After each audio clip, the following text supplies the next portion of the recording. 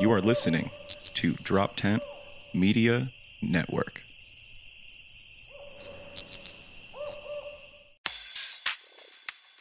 My Undocumented Ass Podcast. With Che Guerrero. The winds change in one direction, they gotta harass someone else. I get it. Like, people don't realize how just one little access can literally change a whole family's life. Hey, welcome back to another episode of My Undocumented Ass Podcast. We got a good episode for you this week. I sat down with Kay Walker. She talks about coming from Mexico in the back of a Coyote's pickup truck and having to spend a week with them without her parents. She also talks about being a DACA recipient, how that changed her life, and how she grew up both undocumented and a Jehovah's Witness, and how she's healed from that trauma. Check it out. Listeners, I'm very excited to announce that we have a brand new sponsor. We are now being sponsored by attorney Kathleen Martinez. Her and her amazing team work digitally, so they're in all 50 states. They work with undocumented people and immigrants, helping them get green cards, work permits, and ultimately citizenship. You can find them online at martinezimmigration.net. For more information, check them out. Yeah, we moved here when I was little, so technically yes. Okay. Yeah, because that's a great thing when I started putting up this podcast, like, I grew up undocumented, I'm doing a podcast about it, and you were like, I'd like to be a guest. Like, I had no idea because like you post a lot about other things that go on in your life, which we'll get into that. I'm very happy that you're sharing those experiences, but I didn't know that you had grown up undocumented. Oh, yeah, big time. Big time. Oh, bigly undocumented. Bigly, that's right. Do you want me to get into the whole story now? I guess a little bit about like where you're from and your background and stuff like that, like where you're born. We'll start at the beginning. Okay, so I was born in Mexico. I was there until I was about 10. Oh, wow, okay. And then my parents decided, we're not doing well here financially, so let's up and move. My dad had already been in the US for a while, so we just came to meet with him, I guess. Yeah. Meet him up. Yeah. And so I've been here since I was 10 years old. Okay. But it was undocumented. Like, we crossed the border in the back of a pickup truck. Oh shit, you remember all that. You were 10. Yeah, you were 10. Yeah. Okay.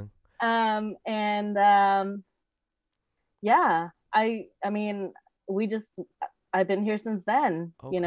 So all I really remember is here. I don't really remember what happened prior. Right. Like, I was going to ask you, like, do you remember like growing up in Mexico or schools or anything like that? Like, yeah, I have like a few memories of school in Mexico, but you're so little before you're 10, even when you're like 7 or 8, I have little memories here and there, but like my friends' names and stuff, I don't remember. Yeah. So, yeah. That was actually something that I was thinking about it now as an adult. When I left the Dominican Republic at 6, I didn't think about anybody I was leaving. Like, you know what I mean? Like, in every movie, like, you always see the kid like, oh, I'm crying, I'm going to miss my friend and my abuela. And maybe he's like hugging everybody before he leaves and saying bye to the dog. Like, I fucking left. I didn't say bye to nobody. I knew I wasn't coming back, but I was like, mira, you're all behind me now. I am better than you. I'm going to los Estados Unidos. It is kind of mean, yeah. But you're so little, you don't realize, like, hey, you don't conceptualize the never. That never is like, oh, like, I'm never gonna see you again. Yeah. You don't think about that. Yeah. What So your family you say your dad was already here. Do you guys call it, like, I just found out that a lot of Mexican people call it el otro lado? Yeah. Yeah, so your dad was in el otro lado. Yeah. And he called you over to the other side. Yeah. He had been a bus driver when he lived in Mexico with us. He was a bus driver. Okay. And I remember, like, people would break into his bus and like steal his tools and stuff. So like, you don't make any money, like things are. Was he a bus driver for like the city or like for like local, kind of like he had his own bus and. He had his own bus. Oh yeah, this wasn't like a city thing. There was like no public service. Like, he was a bus driver. Like, this is my bus and I am the driver. Like, that's right. That's literally bus drivers in Mexico. My bus and I drive it. That's exactly how it works. Like, I remember I would. What route do you take? The route I want. My bus. Exactly. It's exactly like that. Like, he owned the bus and everything, So yeah, it was you're not making any money off of that though, because you got to invest all that money right back into the crappy little bus you got. Yeah, keep getting it fixed, and some people keep robbing you, and that just becomes a whole nother issue. Yeah, oh my God.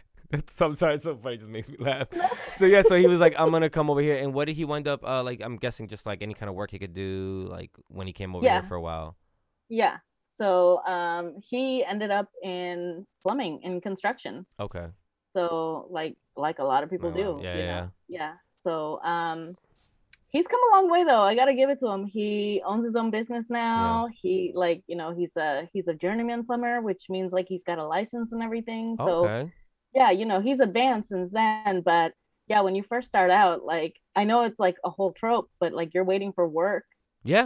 Outside the Home Depot or something like that. Like it really does happen where you're sitting there waiting for someone who needs help to hire you, and then hopefully you can build that relationship and they hire you back. And he's got relationships going on for like 20 years now. So that is kind of like, you don't think about that, those dudes that we all make fun of, like, oh yeah, they stand outside the Home Depot until somebody calls them over. That is the first opportunity a lot of people have. So they just stand there like it's somebody's first day at the Home Depot. Yeah. That's amazing. Yeah, and hopefully, like I said, you build a relationship with a contractor who likes the way you do things, and then you go back and go back and go back, and hopefully, it's a permanent thing. It becomes a permanent thing. Wow, and it's also such a privilege too. It's such a specifically designated for men, so that's why they have to come here first, because these are like not great paying jobs, but they're the better paying jobs that you can get as an undocumented person. So that's why the men's got to go first. Mm-hmm. And then do you so you say you really came in the back of a pickup truck. Was it like from how far? Was it from like your hometown kind of thing all the way to the border, or did you guys have to go through several steps before you finally? Oh, we went through several steps.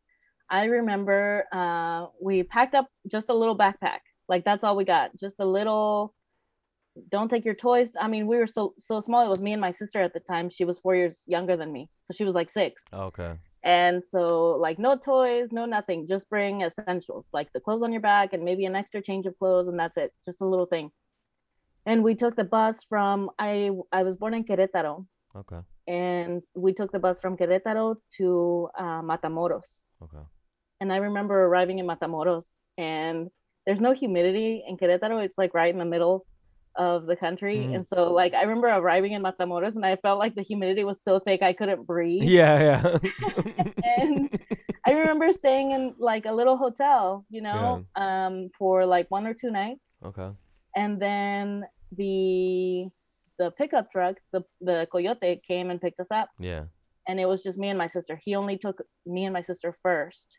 He left my mom in the hotel and took us first. And so we ended up coming here like 3 or 4 days without her.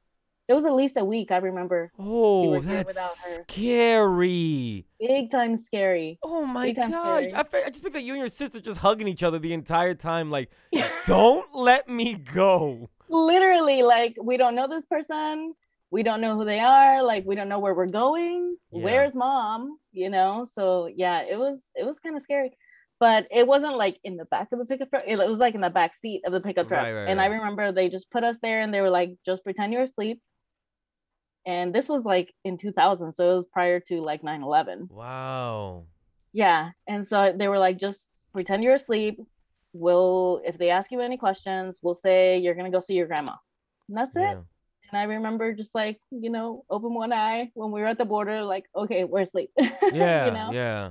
And then that was it. We passed, and we stayed at that person's house and just hung out there for, like I said, for about a week before my mom crossed over, met up with us, and then we drove up to see my dad up here. I live in Houston. Do you know how your mom was able? Because I'm sure, like, make pretend you're sleeping wasn't gonna work for a grown woman, Like, estoy durmiendo, no me joda. I told him to wake me up when I get to America, no me joda. Yeah, that doesn't work for grown people. No, just for kids. That's a kid move. That's right. I don't know. She never really talked about that. Oh I just remember they showed up in that same truck. Okay. I feel like they did the sleep thing too. Yeah, so if they Back might in have 2000, Border Patrol really didn't want to wake you. You know, back then they were very polite. It was before 9/11. They were like, ¿Qué pasa? ¿Está durmiendo? No, let her go through. You don't wake her up. It's a siesta. She's good though, right? It's you good, Yes. right? Tell me, okay. Yeah, that's Sorry. it. That's their due diligence. You're good though, right? Good, right? Okay. Before 9/11, you good was all you needed. That's it. You good? I'm good. I'm good. They're like, hey, Yeah. you said it with such confidence. I have to believe them. Oh yeah. You know what's funny? You keep saying, like, I just had another interview with someone who came here in 2000, like right before. We are really part of global history. Like we before September 10th, 2001, and before kids have a very different experience of September 11th and after kids. Yes. Like it big is. time. Oh, we are. Yeah. It's Big terrible. time. I remember my stepdad. He's from Mexico, you know, and he used to walk to Mexico and come back to see his second. Well, actually, it's his first family. We are his second family. I need to remember that. So I always gonna say his other family, but we are the second family. It's so hard to be second. But yeah.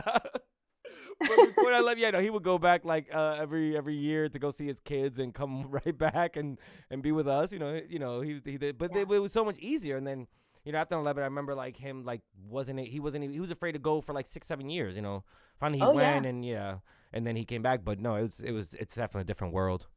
Oh, big time! It's so different. They cracked down on a lot of stuff. So there was no like back and forth anymore. Everyone just kind of was like, "Stay put. We'll see what happens." You know? And then so you got here when you were 10, then you like went straight to school, because I know there's like another half of your life that you talk about a lot, and that's what I don't even know how to get into that because but what was that? Okay, did that happen after you get here? Like you were in school, and just tell me like a little bit about the other half of your life that if you want to just share. Sure. So I grew up as a Jehovah's Witness. Okay. And my mom actually, I do remember this. Okay. My mom actually met the witnesses when I was in Mexico. Okay. And because I remember the woman and everything, and I remember going to the church there and everything. No. No, okay, because I don't know if a Jehovah's Witness is such like an American export. It is, right? Like, yeah. Okay, so that's what I'm thinking. Okay, so you were with Jehovah's Witness. Yeah. So, when we moved here, as soon as we got settled, my mom was like, I got to find the witnesses. Yeah. But it took a few months because, you get here, you don't have, my dad didn't really have a place for us. Mm-hmm. And so it took some time we were staying with one of his friends and their family. And so it took some time for us to get our own apartment and get settled. But as soon as we did, she was like, we got to find the witnesses. Yeah. We got to figure it out. And so, that's how it came in contact with them. Is she went and looked them up in the yellow pages, and we found him. But so back in Mexico, she wasn't like that. Like she practicing Jehovah, and you were raised Jehovah's Witness. Kind of. She came in contact with them when I was about 8. Okay. So not really, but kind of. Mm-hmm. Yeah. She wasn't as strict with it for a long time. Not really. Not until I was about 15 years old. Okay. So it took some time for her to like get adjusted and like learn everything and then really like convert. Yeah. She was Catholic before. Yeah. So yeah, I mean, in the meantime, it was just go to school, try and do your best at school. Yeah, the religion didn't have a big impact on me when I was like early teens, like from 10 to 15 years old. Okay. It was after that it was like a big thing. Right, because I wasn't sure if Jehovah's Witness had been somebody that maybe helped you come here, or if they had helped you guys where you were undocumented in any way. Because that's so crazy for you to be like, I grew up undocumented and also part of like really deep in this big religion, and everything. Yeah. So I was like, they didn't know you guys were undocumented, or like because you didn't live anywhere. You still live at home. You were just big in the community, right? Because I thought you were part of like almost like you lived on a compound kind of thing. You didn't do all that, did you? No, it wasn't like that. But the community is so tight knit that like we had neighbors who were Jehovah's Witnesses like down the street. Okay. So it was so close knit that if we did need anything, and they did know we were undocumented. Okay. if we did need anything, they were there. Right. You know, so it was a good support system for the. I will admit that. I know I talk. No. Yeah, that's I wasn't because I know the kind of stuff you had with them. So I was like, what did they do with you being undocumented? Like that's what. I'm saying. Yeah. No, it was a good support system for, like I said, when you're undocumented, you don't have a lot of resources. You don't know that there's resources available to you as an undocumented person here. And so it was good to meet people who were like, hey, my mom was pregnant when we came here. And so people were like, hey, you know, you can get on Medicaid because you're pregnant. And so like, this is going to cover your medical bills and stuff. And like, it helped her out while she was here to know all that stuff from the people in the congregation. Like, so they did help her out a lot. Do you think what also part of making her go deeper into it was the just the uncertainty of this country, and then having like literally like this organization that's like, oh, we'll teach you this. And because they were doing like, I'm not talking about rich stuff, I'm talking about like legal stuff. Maybe there was some points where she was like, oh, they are helpful in this. And she put it too much into, it's the faith, you know? Right. It's God trying to help me out. It's God helping me out instead of it's a program that's available to people. Right, exactly. Yeah, I think, plus my mom has a really sad, past. So I think just like growing up, it was hard for her. And so she just found something that gave her hope. Right. And so she like held on to it. Right. Yeah. What about you growing up? Like, did you like when you came here, you were 10, like you knew like your parents were like, hey, you're undocumented. That means like you can't do this, you can't do that. Like you had a little bit like an awareness of it? A little bit. Yeah. It never really clicked until I got older and I couldn't get a job. Like I remember like 16 in high school, like all my friends were getting hired at like Popeyes and stuff, and I like couldn't get a job. My first job was Subways. It's funny, the fast food Johns always take us. Yeah, exactly. Yeah, it is a lot of times when because it's hard to understand what it is until you start going for like, oh, I gotta get a job or I gotta get a driver's license, and these little passages that every teenager is supposed to have that you're like, I can't get a job, like right. They're dying for people to flip burgers. Right. Exactly. And then I remember like all my friends were going to like driver's ed and I couldn't do that. So all my friends had cars when we were in high school and I was the only one still riding the bus, so it was, especially it was in Texas, that's not easy. No. So it was one of those things where it's like, okay, yeah, this is affecting my life more now that I'm an adult or growing up as an older teenager than it was when I was a kid, Wow, you just put something into perspective for me, because like, so when I was 18, undocumented, couldn't get a driver's license, anything like that. But I started doing stand-up comedy, and the lucky thing was that I moved back to New York City on my own. I didn't know New York City was like the mecca of stand-up comedy. I just moved there because that's where I grew up. So then when I started doing comedy, like I was very lucky that I can go to all these shows in a major city all through public transportation. Like I was an undocumented person that was very lucky at the fact that I never had to get behind the wheel to get to a job or get to a show. And then if I had to, I would just like convince a comedian who does have a car for them to drive, and I'll pay all the gas. And the people were like, hell yeah, I'll drive. You pay, so those are the kind of resources that you have to do as an undocumented person. But you were in Texas where there is like no public transportation. So you have to depend on family and friends all the time for rides. Yep. Yeah, we relied on, I remember we walked everywhere. Like there was little, shopping strips that were about maybe half a mile from our house. We'd walk there. And then there was a Walmart, we'd walk there. So like, I remember walking back with like our bags of groceries, and like everything.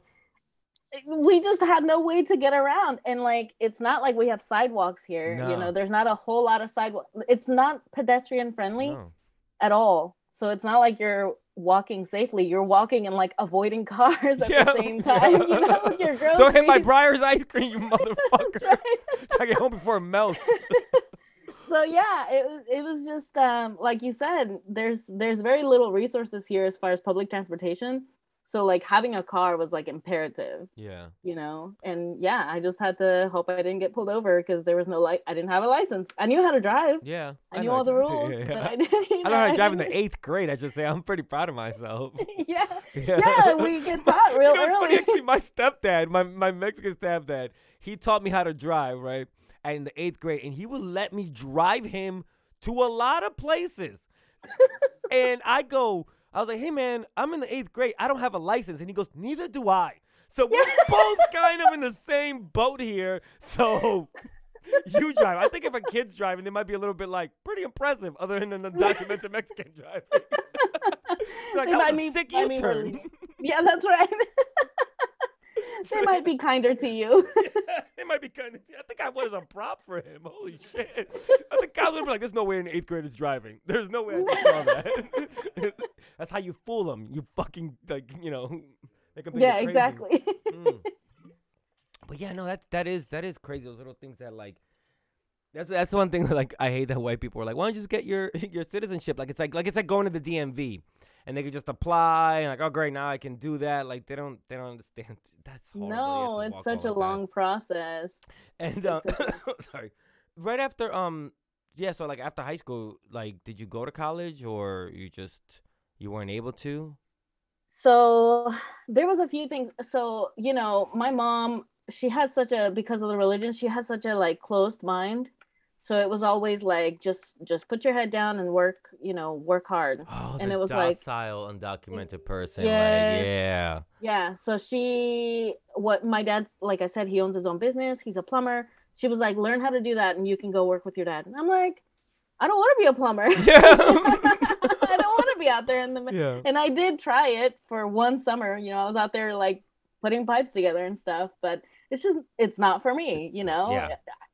I've gone to work construction and people are like, go do it, you know, that way you have a skill. And I'm like, I'll never forget this. I remember the first day of work, I saw this guy try to pick up a heavy beam and everybody dropped it except one guy and he got all 8 fingers crushed.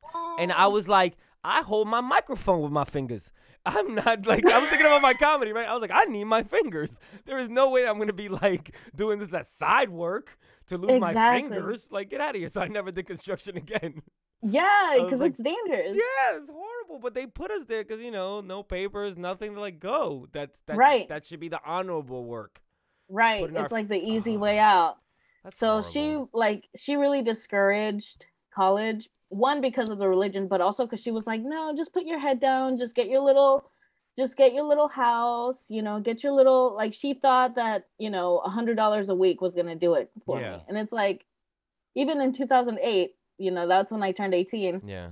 That wasn't gonna work. That's when the economy was like really starting to sputter out. Yeah. Oh yeah. No, the 2000. Yeah, exactly. Yeah. I was 2 years out of high school, so that's exactly where I was like, I don't even know what I'm gonna do because I started doing comedy. Even that was like kind of, people weren't really paying, clubs were closing. It was horrible. Yeah, it was hard. Yeah. And so she like discouraged college. So I didn't go to college. I didn't, honestly, at that time, I didn't even know that I had resources to go to college. That like as an undocumented person, I was able to go to college because, you know, you think like I have to have a social security number for that, and you don't. Yeah. You know, so you're 2 years younger than me, and literally the same thing I was talking about the other show was my aunt, uncle, mom, and dad, people who kind of raised me for a little bit, were so oblivious to the fact that you could apply, that you could go to something, that for me and my sister, they were both like, you made it this far, congratulations. Yeah. You know, be happy for that, which kind of really breaks my heart because, you know, if we had the internet the way we do now, we could have just Googled this shit ourselves and put ourselves through it, but we didn't have these resources. Right. And if the adults aren't going that hard for you, it makes you feel like there is no option. Right, exactly. So it just felt like, okay, so college is out. I'm just going to do what I can. And I got a job waiting tables. And so I waited tables for like 4 years, you know, and that's what was getting me through. Yeah. And I got my DACA too. When I got my DACA, I was like, well, now I have, you know, a way to go out here and see if I can apply to college. And then I find out you don't even have to. You don't even have to have DACA. I could have done it the whole time. Yeah. Oh, God. Oh, yeah. I know what you mean, yeah. So that's when I was able to, like, take some college courses and, like, do a little bit of, you know, and I was a grown adult by then. I had moved out and everything. So I was able to get some college courses, but I never really, because it wasn't instilled in me, you know, that it was important. Yeah. I never really finished. But I'm back now. Good. Hey, I'm finished. This is my last semester now, so it's never too late. Congratulations. Thank yeah, you. Exactly. That's how I feel about it too. Like I felt like, oh, I got too old to go to college, and I was like, no, I'm still alive. I'll be too old when I'm dead. Yeah, that's a little too old then. And Yeah. it's also like, I think for us undocumented kids, I think also it's not fair to be like, well, I didn't do it when I was 18, like all these white kids who've never had to worry about this. We have a very different timeline that we need to be very kind to ourselves, you know? Like, I'm That's like, true. you know, like that's something like we both talk about, you know, when you had DOCAS, when you started thinking about it. You know, I started doing comedy when I was 18 and I was undocumented and I stayed very under the radar. I was funny. And there was like competitions that were like in Canada, like called the Montreal Comedy Festival, which is like the biggest comedy festival in comedy. And I knew I was good enough to go there.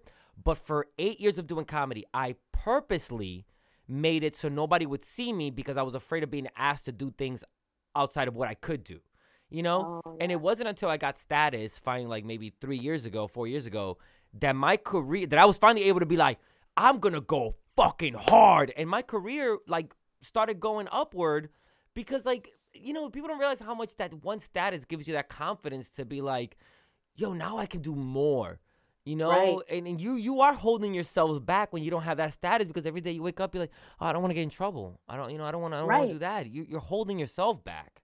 Yeah. Like anything could happen and you lose everything. So it's like, what's the point of trying? You do hold yourself back. Cause I remember once I got my DACA, I was able to get a job, like a real job at a hospital, like doing administrative work, but it felt like a real corporate job, you know? And I was proud of that. We're so low that we're like, at a desk? I You're know. kidding me. And I was like, I got got a desk. my own phone and everything. Like it just felt so fancy, you know? So it was like a big deal once I was able to you can spread your wings essentially. Yeah. Once you get that status, you can go out there and actually like do something. Yeah, and we've been so repressed for so long that it does become obsessive.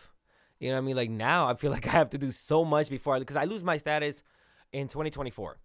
Right. And I don't know what's going to happen after that. So right now I'm like, I got to get my college degree, you know, and I got to make my TikTok popping and I got to do all this because like if something happens to me and I get deported, maybe I can, you know, take whatever I earn here and take it over there. And then I'm like, I'm such like a white man where I'm like, and then I can go to DR and buy a house there near the beach. I'm like, so you want to colonize and just like, what the fuck's wrong with you, bro? It's all wrong. You know, like they do it for Puerto Rico and they're just like buying the island off Puerto Ricans. Like I'm going to go there like some kind of asshole, just buy the island off all the. I'm like, it's terrible. I think we've all had those thoughts because like my sister lost her status. She's on DACA, but she took a while it was all backlogged for a while when it was like on the edge of getting canceled and stuff. Yeah. And she was like, I'm not sure if they're going to, you know, process it or anything. She was a teacher. And so she lost her job as a teacher. She's like, I don't know what I'm going to do. And she was like, I'm going to move back to Mexico and teach English. Yeah. Did she do it? That's what I'm going to do. No, she's still here. She was able to, she got her DACA renewed, thankfully. Yeah. But she was like, she was already thinking like, I'm going to go up there. I'm going to teach English. I'm going to buy a house. And I was like, so what's the problem? Like you got skills, you know, and those are like highly desirable skills now in Mexico. I mean, there is a part of me that, you know, I heard somebody say this once. Actually, it was Flora, the girl who was on the podcast before this one. She was like, people always ask me what's my American dream, but nobody ever asked me what's my Guatemalan dream. Yeah. And I'm like, that's actually very true. Like I think about Dominican Republic, and I hate to sound like this, but I just found out that I've actually in DR. I'm kind of from like the privileged class. My dad was actually really good friends with this guy named Anthony Rios, which became a superstar in Latin America. He helped out my cousin, who's now a musician. My family had a little bit of money because of my dad being a dentist in DR. So my mom left because my dad was so abusive to her that she brought me here. So I grew up undocumented, not realizing that if I had actually grown up in DR, Anthony Rios had a major production company. And if I had wanted to be a comedian, he was literally my dad's best friend. And, you know, right now my cousin is, and he was actually my other cousin's godfather. So it's just like one of these things where I'm like, God, nobody, like, I know it's kind of like, oh, your parents brought you here. Yeah, but it almost seems wrong to dream about a world where I was Dominican. You know what I mean? And grew up there and tried their entertainment world and tried to go as far as I can without being labeled undocumented, without being called into a room only because I was brown, you know? Right. Like, it almost breaks my heart that I didn't get a chance to show all my art and all my skills around my community who actually loved me and would not have seen me as just, you know, a brown boy. They would have seen me as their primo or their prima, you know, whatever, just like a family member. Yeah. You know, because that's the thing about white people. White people don't understand that they see each other as family members. Right. You know what I mean? When they see a fat, chubby white kid in the street being silly, like, that reminds me of my fat, chubby white cousin. Like, yeah, that's how life works. Right. You know what I mean? You know what I mean? Who you hang out around a lot with, you kind of tend to put other people's, you know, on them. They reminds me of my father or my mother. But the fact that you hang out with no Mexicans, nobody reminds you of a Mexican when you see a Mexican. You know what I mean? Right, You're like, oh, exactly. that's my cousin, you know? But when you, like, if I would have grown up in DR, people were like, that's my little cousin who's super funny. You should put him on TV. He reminds me just of my cousin. You know? But white people don't see me like that. They go, what is that guy doing taking my job? You know, like. Yeah. So that's yeah. You ever think about that? What would it have been like in Mexico? Yes. I especially like as things got really turbulent here with like, you know, immigration policies and stuff like that. I was like, okay, what are we gonna do if like it all comes crashing down? And so I'm already thinking like, okay, so we move, you know, what's my job gonna be? Do I even still have citizenship there? Like I moved when I was 10. I have no record. I don't know what's going on, you know? Actually, yeah, that's actually the fear too that a lot of people don't realize, that sometimes the people can get deported and then become stateless. Right. Yeah, exactly. You can get deported and then not even be part of the country being deported too. Happens to Haitians all the time. Yeah, exactly. So I'm like, okay, are they still, you know, I've never voted. I've never like had a job there. Like, I don't know what I'm going to do. Oh, yeah, I probably would have to, we would have to go through that whole thing of proving that our parents were born there and having to get status there. Oh, my God. When does it end? When are we just people? I got to prove I was birthed? I am a person. Oh my like, God. I just want to live my life. I just want to live my life without these papers all the time. Really? Oh yeah. my God. And what about like now? You're still a DACA recipient now? Actually, so I'm married to a white boy. Oh, nice. I got a white girlfriend. Don't worry about it. We all got to make our moves. That's right. And when, you know, we tried to get status for me when I was like, because we were married young. I was 18 when we got married. Oh, wow. So we tried to get the papers going right away, but it's like pretty impossible to do it if you don't have kids, which I don't. You know, I'm 30 now and I still don't have kids. Yeah. So if you can't prove that like you have a hardship, it's pretty impossible to get any kind of paperwork moving. So we were like, okay, we'll just sit on it. And so when the opportunity came, I was able to go see my grandma in Mexico. And when I came back, they were like, oh, hey, so because you left and you came back and we approved you through DACA, it was like I don't know, I can't remember what it's called. Oh, advance parole. Because my grandma was very sick. So I went to see her. And they were like, yeah, we've approved you to come back. So now you basically have status here. So you can just request like for your green card, basically. Yeah. And so I was able to do that. And it happened for the green card. It happened fast. Yeah. Like it happened within a few months. And then, you know, you have to wait a couple years for the green card to become a citizen. I think it was like 3 or 4 years. Right. So I waited and like immediately we're like, let's do this document for the citizenship. So I just became a citizen a couple years ago. Wow. Congrats. So, wow, that's 18-year journey just a couple years ago. It really was. It was close to 18 years just trying to get documents moving and paperwork and like the bureaucracy of it, you know? You're missing this and you're missing that and just So, but now that you're a citizen, do you feel like do you get all the superpowers that come with it? Can you see through like people? Because people think like people think like your life changes. Like what superpowers? You can see through walls now, right? That's what happens to all U.S. citizens. Like they can see through walls now. Well, people covet it so much; it has to come with something. That's right. You know, it has to come with something. No, I know, and I'm glad you're. I'm very happy for you, by the way. I'm very happy you're there. Thank you. I just gotta. This is probably from the heart. Just don't forget where you came from, because a lot of people. A lot of people become citizens and they're like, Trump 2024. And you're like, what the fuck is wrong with you? Like, big time. You I know. Just there last week. No, actually, it's so funny that you mentioned that because I was just telling my husband, when I first became a citizen, I was like, good, now I can be loud about this. Yeah. Like, now they can't do anything to me. What are they going to do? You know? So basically I was like, I looked up, you know, organizations here in the area that needed help with like immigrant support. And I found an organization here locally that helps basically provide support for children who are detained. Yeah. And so you go and you become an advocate for the child. And I was going to go and do the training and everything. And then the pandemic hit like right away. And so they canceled all the trainings. They canceled everything because we really didn't know what the situation was going to be, you know? And I just got kids in detention that they just don't have that leadership anymore. They lost out a lot more. Right. Exactly. Yeah. So I think they just weren't taking like new members, but everyone who was already there, like they were helping out. Right. But I just got an email again saying like, hey, if you want to come back and do the training and everything, like, let's do it. And I'm like, yes, let's do it. Let's support. Awesome. Because in my mind, I'm like, you're right. A lot of people do become very like snobby when they become citizens, you know, like, I'm good now.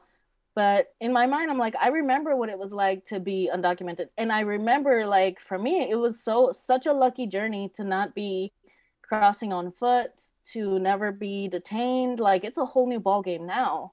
Yeah. So like, if we can do anything to help and to support, let's do that. You know, if we have the chance to do that. Yeah. So. I know. I feel you so wholeheartedly. That's why like I became a lot more vocal once I got, you know, even just temporary now. But I almost don't want to become a citizen because I feel like if it's so much bullshit for everybody else, I feel guilty. You know, it's like it is like almost like a survival skills kind of thing. Like, I made it this far, and look at all these people who are not. And like, you know, I think about my parents who, well, especially my mom, not my dad, I don't give a fuck. But anyways, my mom, who, you know, and I say this a lot, like, I'm one of the good immigrants because I don't have like a criminal record, but my mom has everything she did for me, you know, is the reason why she has that record, so she can't become a citizen ever. So I'm just like so heartbroken about it, and I'm like, I don't think I want it, you know, because these people who sacrifice so much for me can't get it.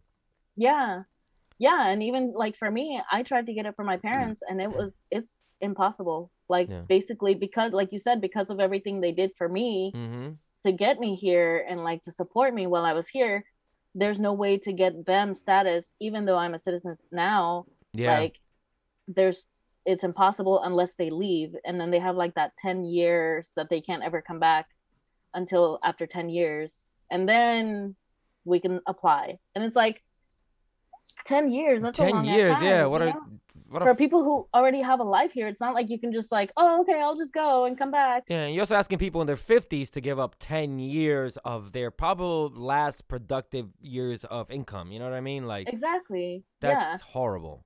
Yeah, so we're basically just waiting it out like everybody else. So is my mom. My mom's just waiting it out like everybody else. And it's, I don't, this government's not going to pass anything, which is like, Biden is definitely not going to pass anything. He's so ineffective. He can't even pass his own goddamn Build Back Better bill. There's no way he's going to pass our problems.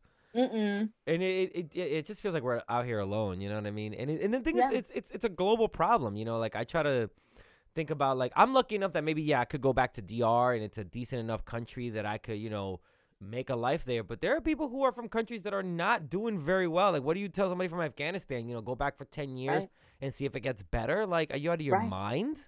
Right, exactly. It's not as easy as they make it sound. Yeah. But that's, I understand.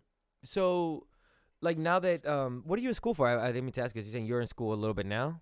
Yeah, so I'm going to school now for real to get my bachelor's degree in computer programming. Okay, cool. What's the plan? What's the future looking like for you? That's the thing I want to ask all the documented folk. Like, what's the future, man? That's a good question. You know, I was just thinking about when, you know, in this conversation we kind of touched on it, how like when you get here, you know so little about the resources that are available to you. So it would be great if we could I don't know, have an app or something that could put everything together, you know, like here's the local resources in your state, put in your zip code, and then like it pops up with everything for you. You know what we need? We need a green book. Have you heard about Green Book? No. Green Book it was in the in the 1950s. It was started by this man, black fellow, who wanted to let other black people know around the country where they can go that it was safe.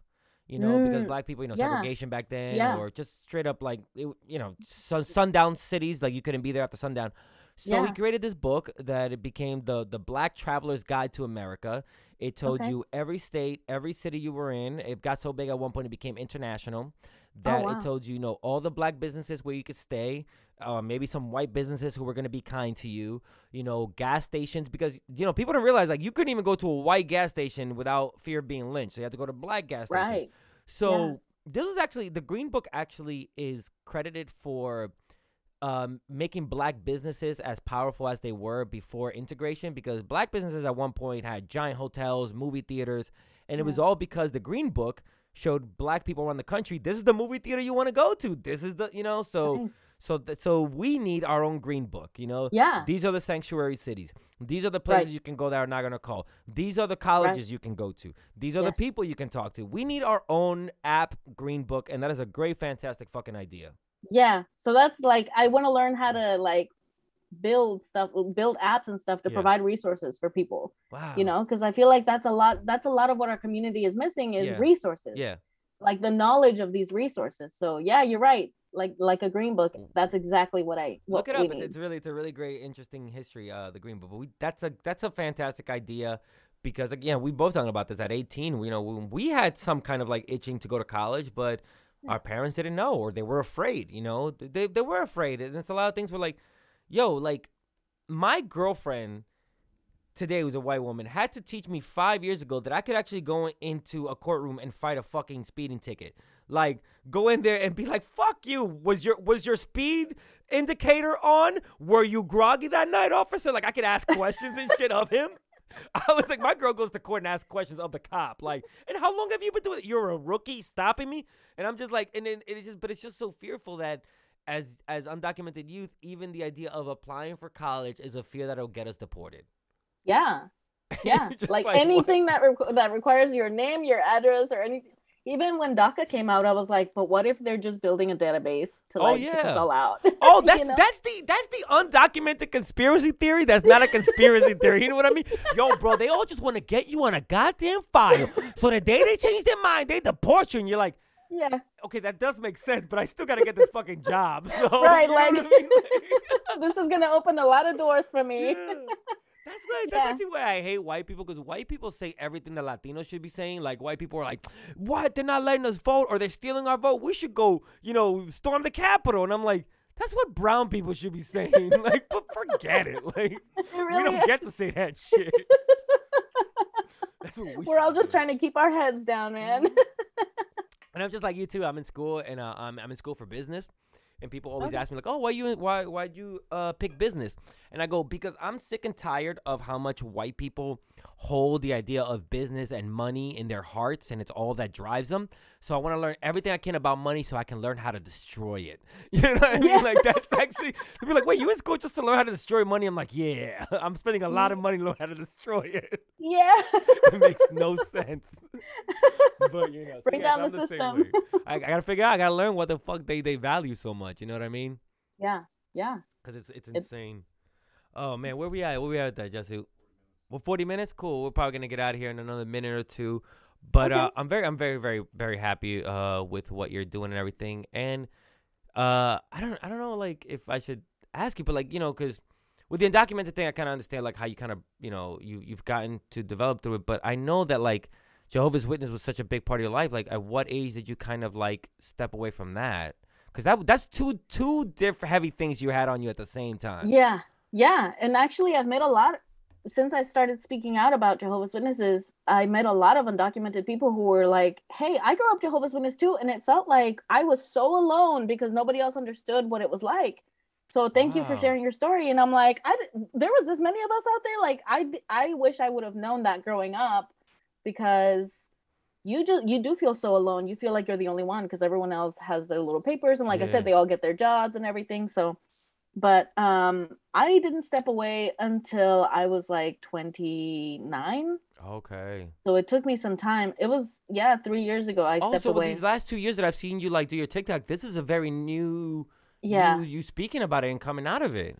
Yeah. Wow. Because like it's so high demand, it takes over your life so much that it's hard to get out. Yeah. Because, like I said, your entire community is so tight knit. It's all you know, it's all you do all day, every day. Yeah. And so did you have to go out and like knock on doors? Did they make you do that?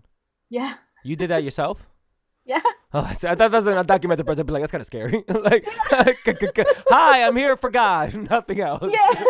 Don't ask me about anything else. Yeah. You don't need to ask my name. Nothing. Although did people close the door on you a lot? Yeah, there was a few people who would see us and just slam the door. Yeah. That kind. But most people just like didn't open the door. They look through the window, see us, and then be like, "Yeah, that was it." So that's what I did too. I mean, every time I saw him, but it's just so funny to actually know somebody who was like, I have to go door to door and try and get. Yes. Were you ever like convincing? Did you ever get somebody to be like, you know what, I will go to the church? No. You didn't get one customer? Not one person. I'm a terrible salesperson too. Have you heard the good word of the Lord? No. All right, never mind. Forget it. I mean, if you don't want to hear it, what am I going to bother you? I appreciate it. I appreciate your time. It honestly got so bad that like at one point I just would pretend to knock on the door. Jehovah's Witness. Okay, nobody home. That's right. Like just a little tap. Oh, they're not home. Let's move on. Let's go. Damn, Kay, you got the worst quota. What do you want me to do? I'm knocking. I'm saying Jehovah's Witness. That's right. Yeah. Oh, it was a trip. It was a trip. But then, like you said, like just 3 years ago, you decided just to like walk away. Yeah. I walked away because there's a lot of problems with the organization. Yeah. So I was like, I don't want to be part of this anymore. Yeah. And I've been free since. Do you still like find yourself like being religious or spiritual? Where does your faith kind of have you now? I feel like it's evolved into more of a spiritual thing. Yeah. Like I know a lot of people like jump out of something like that and they go like, well, God doesn't exist. Like for me, I feel like I became closer to like nature and stuff. Like I became a lot more aware of myself, of like my existence and like what I'm actually doing with the time that I'm given and stuff like that. So yeah, I feel like it was a really good change for me. Yeah. Well, you've come out of a lot of stuff with a really good spirit, and I'm very happy to hear that, because I know that's one thing I get a lot too.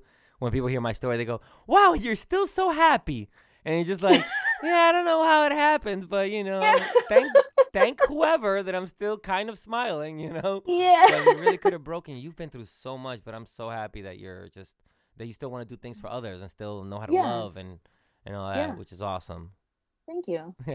Before we get out of here, anything you want to promote or any social media, any of your work or anything? Yeah, you can find me on TikTok at KisNito, and on Instagram at KisNito, and that's it. That's where I do a lot of my activism work, speaking out for victims of religious abuse and stuff like that. And yeah, that's what I'm working on right now. Awesome. With school and everything in the background, Yeah, no, and we got to stay doing, when you've been through that stuff, we have firsthand experience that we can really share with people. So that's why we do this. And so I want to thank you so much for sharing everything today. And we'll stay in touch for sure. I would love to go back out to Texas and do some activism work with you. It'd be amazing. Yeah, that would be great. All right, we're going to say bye now, but don't hang up. I want to take a quick picture with you. Jess is going to do it. And but thank you so much for being on the show, and we'll stay in touch. Okay. Bye.